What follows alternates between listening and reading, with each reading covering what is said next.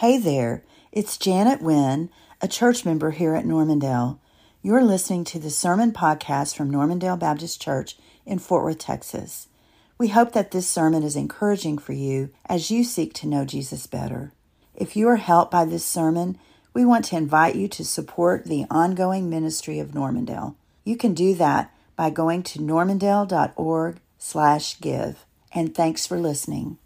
So turn to Luke chapter 10, starting in verse 1. Luke chapter 10, starting in verse 1 is where we're going to be this morning. We're going to continue in our mini-series inside of a series. So if you recall, we were going through Revelation, and we went through all of chapter 12 in the book of Revelation.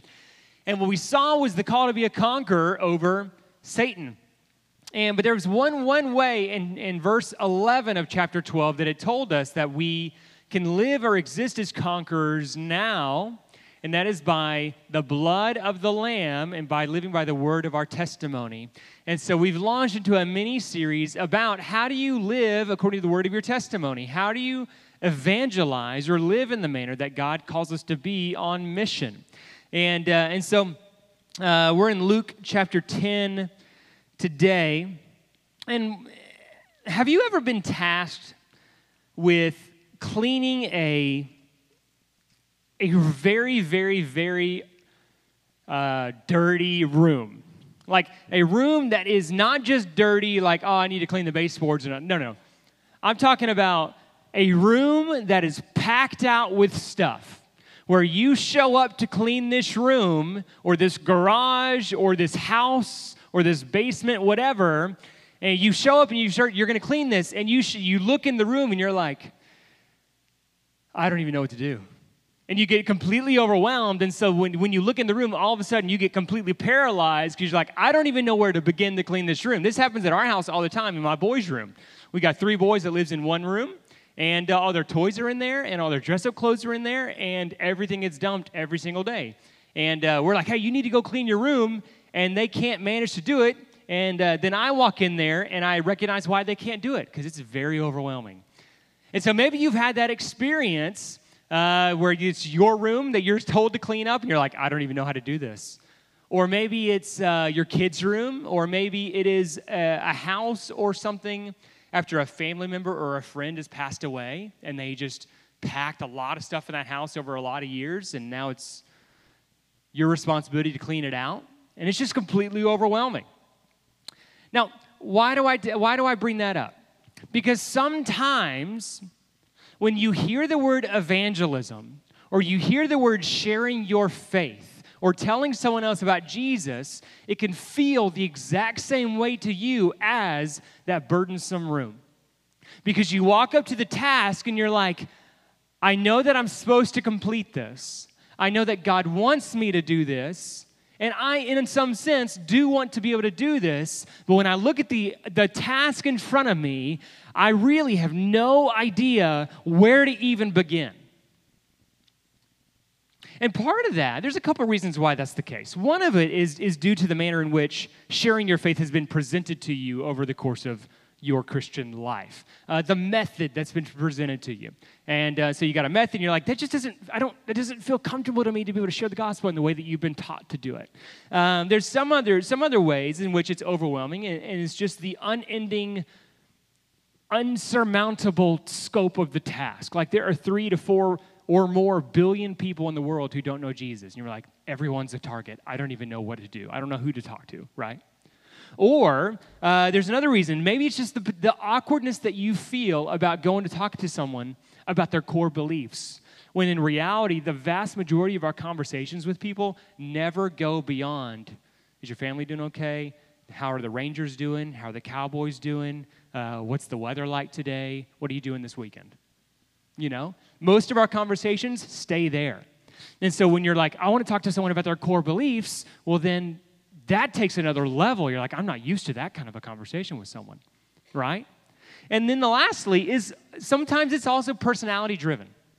There are some people you can recognize that are very outgoing. And you're like, yeah, I can share the gospel. That's fine. I'll go talk to someone at the lumber yard. That's fine. No problem. And just walk right up to someone. You're like, hey, man, what are you working on? How'd you work on that? You know, Jesus worked on you. You know, like whatever.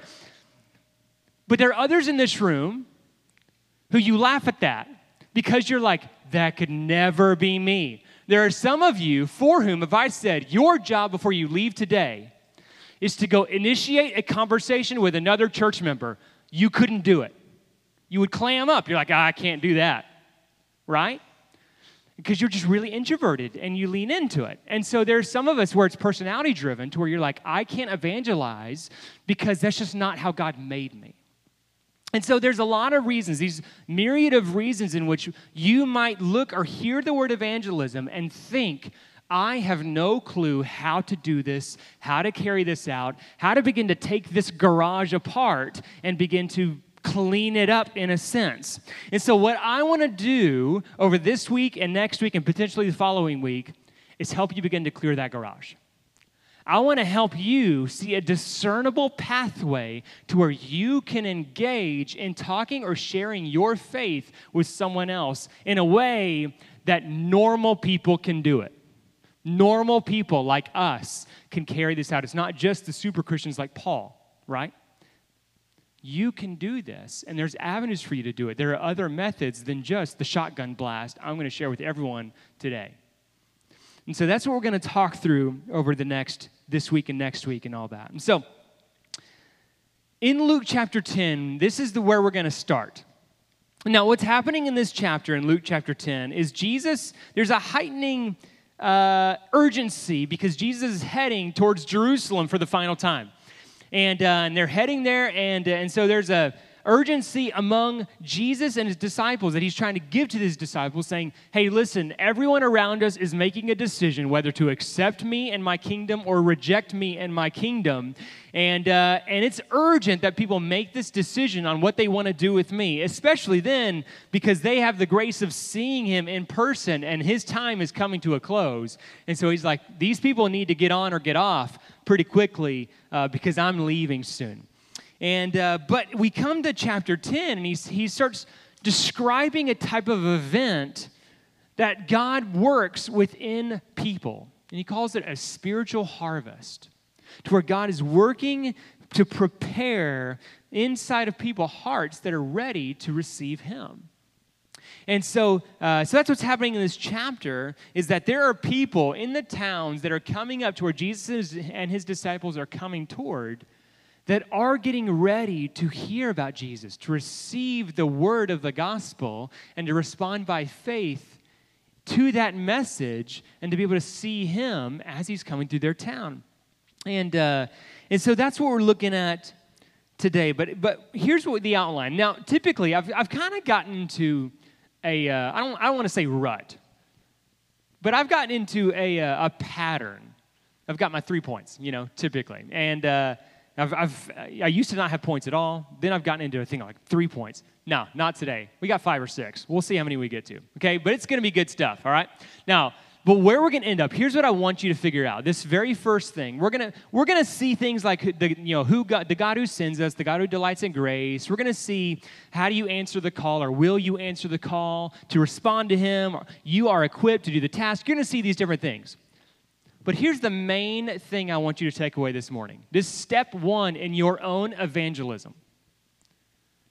How do you identify who to share the gospel with? How do you identify as a person to be able to share the message of grace that you've received? How do you identify who that person should be? If everyone out there is a possibility, how do you identify who? That's what I want you to get out of this. But before we get there, here's the first thing I want you to see in this text. We see the God who delights in grace. Okay, the God who delights in grace. Look at verse 1 with me. After this, the Lord appointed 72 others, and he sent them ahead of him in pairs to every town and place where he himself was about to go. And he told them, the harvest is abundant, but the workers are few. Therefore, pray to the Lord of the harvest to send out workers into his harvest. And so let's pray, and then we'll begin to dig into the word together. So, Father, we come before you. And we thank you for this text, this opportunity we have to grow in our faith, grow in our following of you, grow in our evangelism, but to be able to see it as something that's attainable for normal people like us. And so open our eyes to see and ears to hear what it is you are saying to us today. And it's in Jesus' name we pray. Amen. And so before you head out on any evangelistic method, you need to figure out who is the God who sends you. Who's the God behind all of this? And look what he says here. Jesus is sending out 72 disciples or followers ahead of him into villages. You know Jesus had followers more than just the original 12. He had a whole group of people. And at this point, he's sending out 72 ahead of him into villages that are ahead of them in Samaria. And so he's sending them out ahead of them to every town and place where he himself was about to go. But then he says this to the people who are sent out, who are doing the work. The harvest is abundant, but the workers are few. Therefore, pray to who? The Lord of the harvest, to send out workers into his harvest. And so Jesus is sending people out to engage the villages, to call them by faith, to respond to Jesus as he's going to come into their village so they can see their Messiah in their midst while he's there before he dies on a cross. But he calls himself this awesome, interesting name, the Lord of the harvest. You see, Jesus sees himself and his ministry as built fundamentally on who God is. He sees himself and his ministry is built fundamentally on who God is. God is the God of generous grace and the God of astonishing, powerful, healing love. You see, he's always reaching out, always desiring other people to be brought in. And so Jesus came not with a message of condemnation or with a message of you need to do better, God expects more from you. No. Remember, Jesus came to do for us that which we could never do for ourselves. He died in our place on the cross, and as a result of that, we gain forgiveness from God, and we get restored back into a right relationship with God. And so Jesus' entire life, his entire ministry is a demonstration that he lives to see people accepted by God. He lives to see people loved by God. He delights in lives that produce faith in God. He delights in people flourishing and entering his kingdom. And so he's saying there is a harvest out there of people who are waiting to hear of how they can be restored back to God in heaven. And I'm sending you out to go find them. They are my people, and I want them with me. He is the Lord of the harvest. And I thought that was an awesome point. He sends us because of who he is. He doesn't want any people left out. He wants them brought in. He is the Lord of the harvest. And the second thing is this, second point here. Look at verse 2. What does he ask them to pray? He sends these guys out, and he's like, you guys are working. Go out as my ambassadors, call people by faith to respond to me as I'm going to come into their village. And so he says, pray this, the harvest is abundant, but the workers, the people who are sent out to share the gospel, the ones who are calling people to respond to Jesus by faith, they're few. There's not enough. And so for you guys who are engaging in the mission, you need to pray for other people to come and help you do this. That's what he says. He says, pray to the Lord of the harvest that he would send other people to come and help you. It's not pray that other people would finally feel it in their bones to come and take action. No, he says, pray to God that God would send other people. I don't know, kind of interesting. God's in control of this situation. It's not God's just like waiting on us to respond to him. But Warren Wiersbe said this, and this is where we get into a rut, because we read this and we're like, yes, I'll pray. I'll pray for God to send missionaries to Bangladesh. Or I'll pray that God sends someone to talk to this person at my office. Or that God would send, God, I pray that you would just send someone to share the gospel with my brother.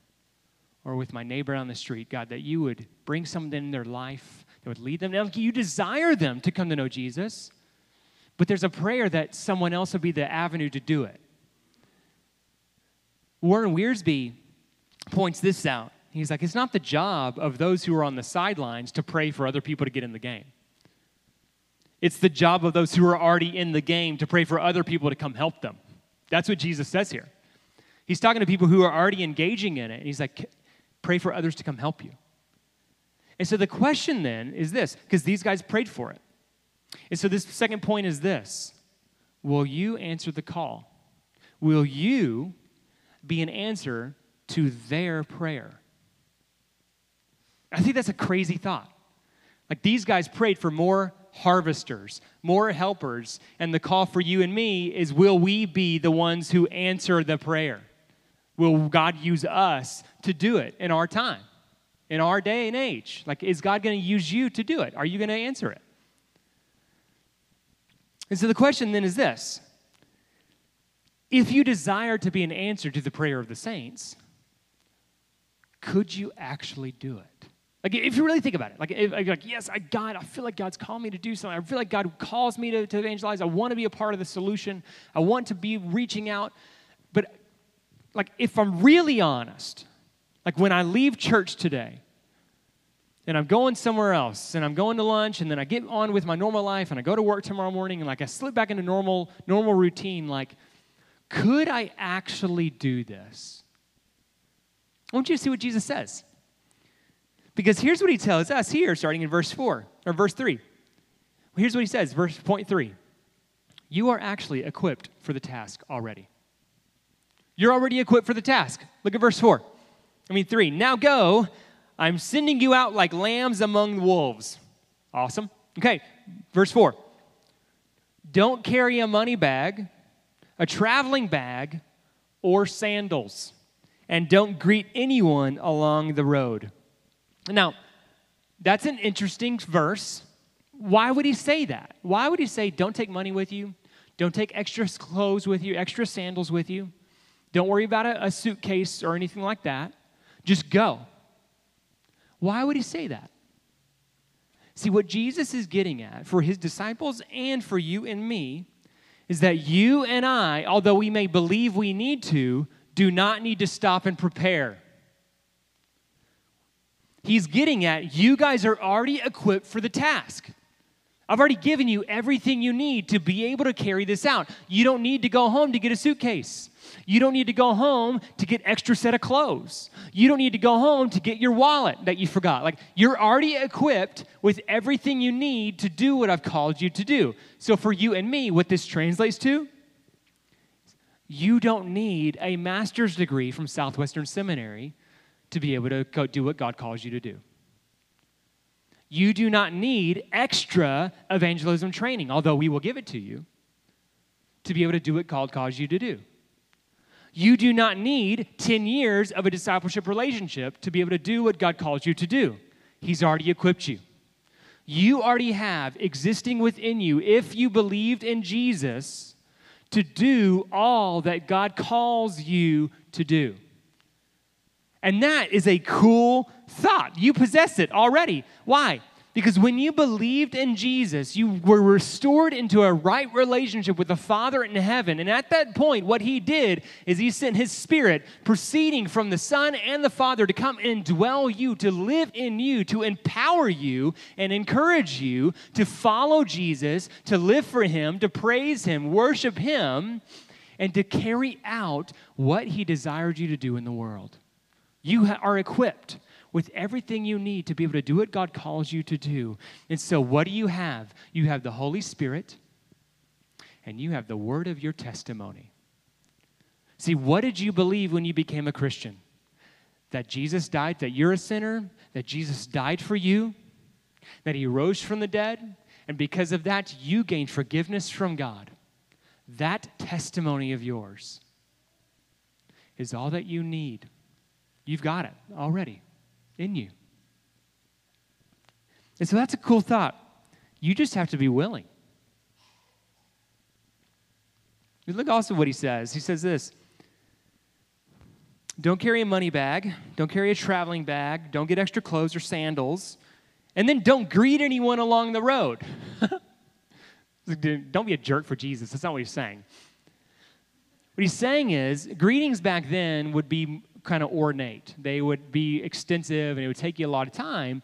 And what he's saying is, I want you to be focused. You've got a task at hand, and I want you to get where you're supposed to go, and I want you to engage in it now.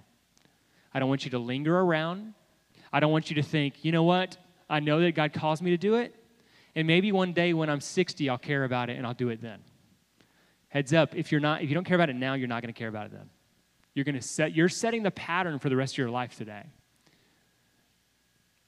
And so that's what, I don't know, interesting thought. But check out the simple message here.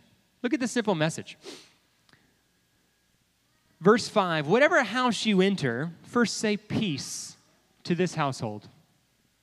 Look how simple the message is. It's not walk in there and you need to have a sermon ready to go and you need to have like the memorized of like, hey, back in Genesis, there was a man who was like, no. You don't need a whole sermon. You just walk in and he's talking about peace with God. Do you have peace with God?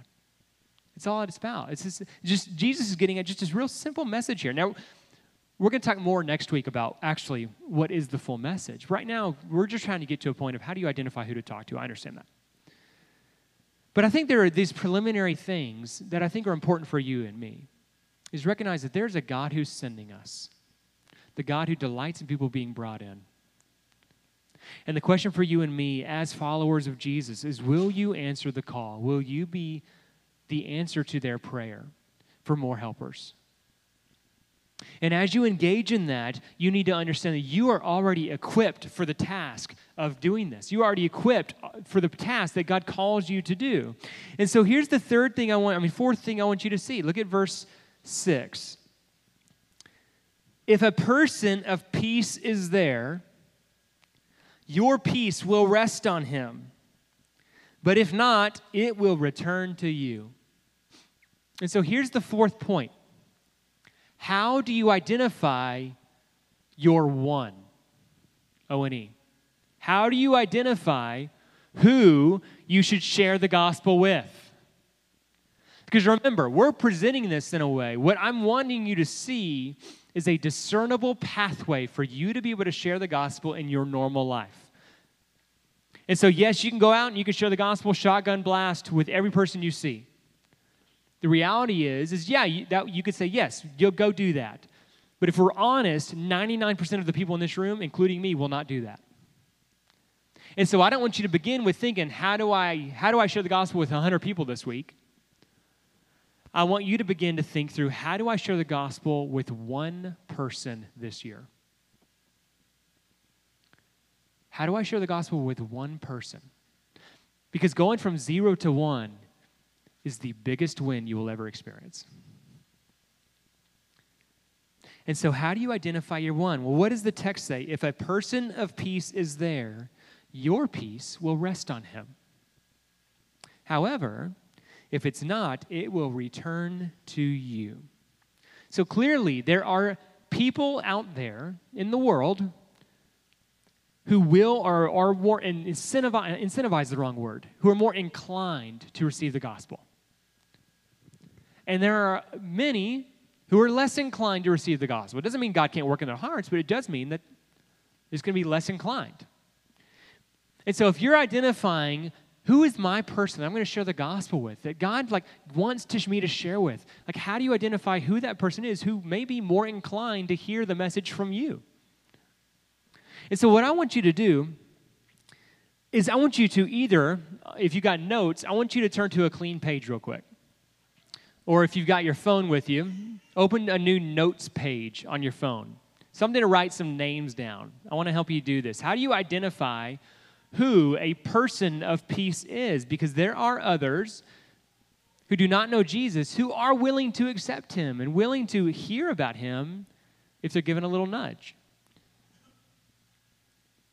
And so on your notes or on your phone, what I want you to do is I want you to write down the names of 3 to 6 people in your life, in your sphere. It could be family, it could be work, it could be hobbies, it could be kids' activities that you know do not know Jesus. And for real, write them down on your phone or on your notepad. This is going to be helpful for you, I think. And so some of you are still writing. That's cool. But as you look at your list, I want you to look at your list. I just want you to consider them for a second, okay? Now, on your list, after identifying those names, I want you to think who, in broad terms, is moving towards you, and which of those names, in broad terms, are moving away from you. What I mean by that are openness, desire for a relationship, contact, ongoing contact, trust among one of you, or both of you. Who on your list is moving towards you, and which of those names are moving away from you? And then I want you to circle, or if you've got it on your notes, bold, the names that are moving toward you. And this practice was eye-opening for me because I had some names on my list that I thought were like, these are my one. And then as I really began to consider, like, who's moving toward me and who's moving away from me, I began to recognize that who I was trying to pull in was actually moving away from me. And it was kind of eye-opening and, in a sense, frustrating. But after you've got your names circled or bolded on your phone, I want you to see those people. And it could be one of them. It could be three of them. Those circled names are your people of peace. Those circled names are your people of peace. Those are the people that are moving towards you, that you have a relationship with, that there's building trust among you two. And so these are your one, or that one is your one. This is your person who are like, hey man, this is the one that I want to focus on trying to share. How do you find a relationship with God with? Now we're going to tell you, I'm going to share with you, okay, well, now that you got your one, what do you do next? That's next week. But for now, there's another preliminary thought I want you to see. Look at verse 8. When you enter any town and they welcome you, eat the things set before you. Heal the sick. This is a message to the apostles. This is not necessarily for us. Heal the sick who are there and tell them the kingdom of God has come near to you. And when you enter any town and they don't welcome you, go out into its streets and say, we are wiping off even the dust of your town that clings to our feet as a witness against you. Know this for certain, the kingdom of God has come near. And I tell you, on that day, it will be more tolerable for Sodom than for that town. Here's the fifth point. Leave the results to God. You see, what did these guys do? These followers of Jesus were sent out into these villages, and they were given he said, listen, you're equipped to do the task. Here's the message you share. Here's how you identify who to talk to. But if you show up and the message is not received, it's not on you. It's not on you. So what your job is to do is to identify your one. It's to pray for them. It's to lean into that relationship. But ultimately, what happens in their heart is not up to you. You can't affect change in anyone's heart. That's up to the Spirit of God. And I think there's a comfort, kind of a freedom in that. Is I'm going to do what God's going to call me to do, but it's not my job to save anyone. Only God saves. Leave the results to God. And here's the sixth point. Why is this important? This is important because Jesus says he is the Lord of the harvest. And if we follow him, then what he cares about becomes what we care about. Jesus cares about outsiders becoming insiders. He cares about people who do not know God to be coming into a relationship to knowing God. Like this sounds like, if you're on the outside today, if you're like, hey man, this sounds weird, like this is not manipulation. What we genuinely believe, what Jesus teaches us is that knowing God is the most important thing that anyone could ever do. And if we claim to be friends with people, but we don't say, hey, here's how you can know God too, just like we've come to know him, then you're not a good friend. Right? That's not being a good friend. And so the things that Jesus cares about become the things that we care about because we follow Jesus. And here's the second reason that's important. Because we care about these people. We care about these people. Look what happens. Look at verse 12. I tell you on that day, it will be more tolerable for Sodom than for that town. Remember Sodom, the place in the Old Testament that got destroyed with fire from heaven? And he's saying, for those who reject the kingdom now, who reject Jesus now, it will be worse off for them than it was for the people of the city of Sodom who got destroyed. And so N.T. Wright said, Jesus' messengers, therefore, had to go with a word of warning as well as an invitation to peace. Because to refuse the message of Jesus would mean courting the disaster of going the opposite way of God himself. And so we do it because we love Jesus and because we love these people. And so now, what do you do? Because you're like, you haven't given me the next steps. You're right, I haven't given you the next steps. But for this week, what do you do? Now that you have identified your one or your group of one, what do you do? I want you to pray for them this week. And I want you to lean into that relationship. Contact them. Say, hey, just thinking about you. Prayed for you. Let them know you prayed for them. That could be a big step.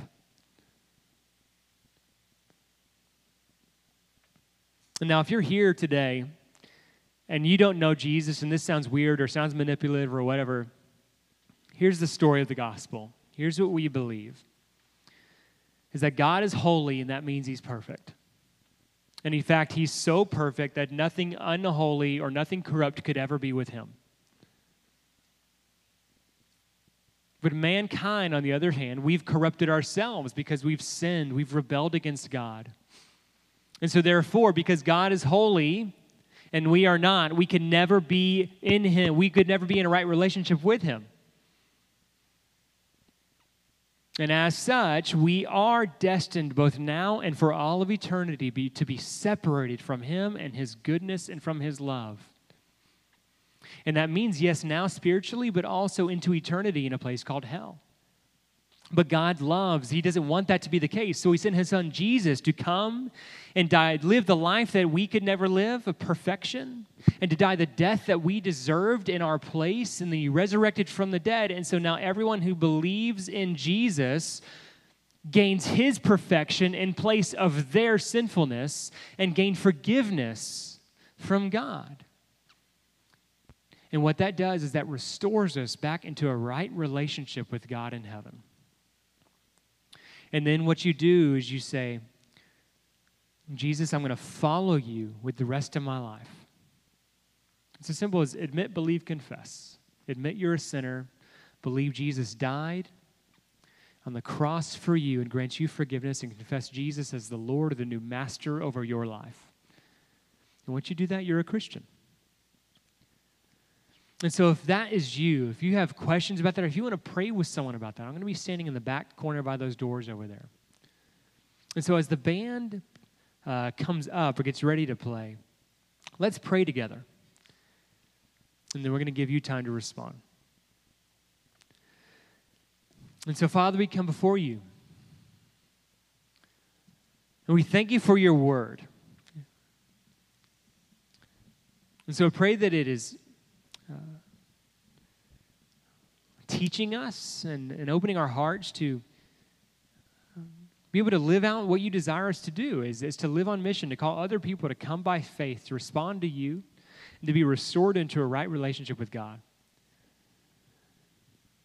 And so pray that you would give us boldness, but also fill us with encouragement of knowing that the task ahead of us is not impossible for us, but that you've actually equipped us already to be able to carry out what it is you call us to do. But not only have you already equipped us, but you also go with us. And so, God, we pray that you would fill us with faith in that. And in the coming weeks, God, help us to see that the task ahead of us is not insurmountable, and that you haven't called us individually to go save the world.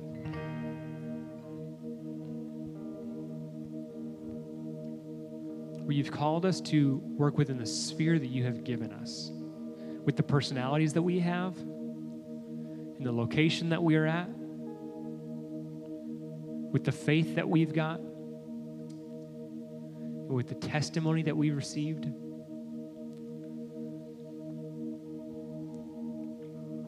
And so help us to walk by faith. And it's in Jesus' name we pray.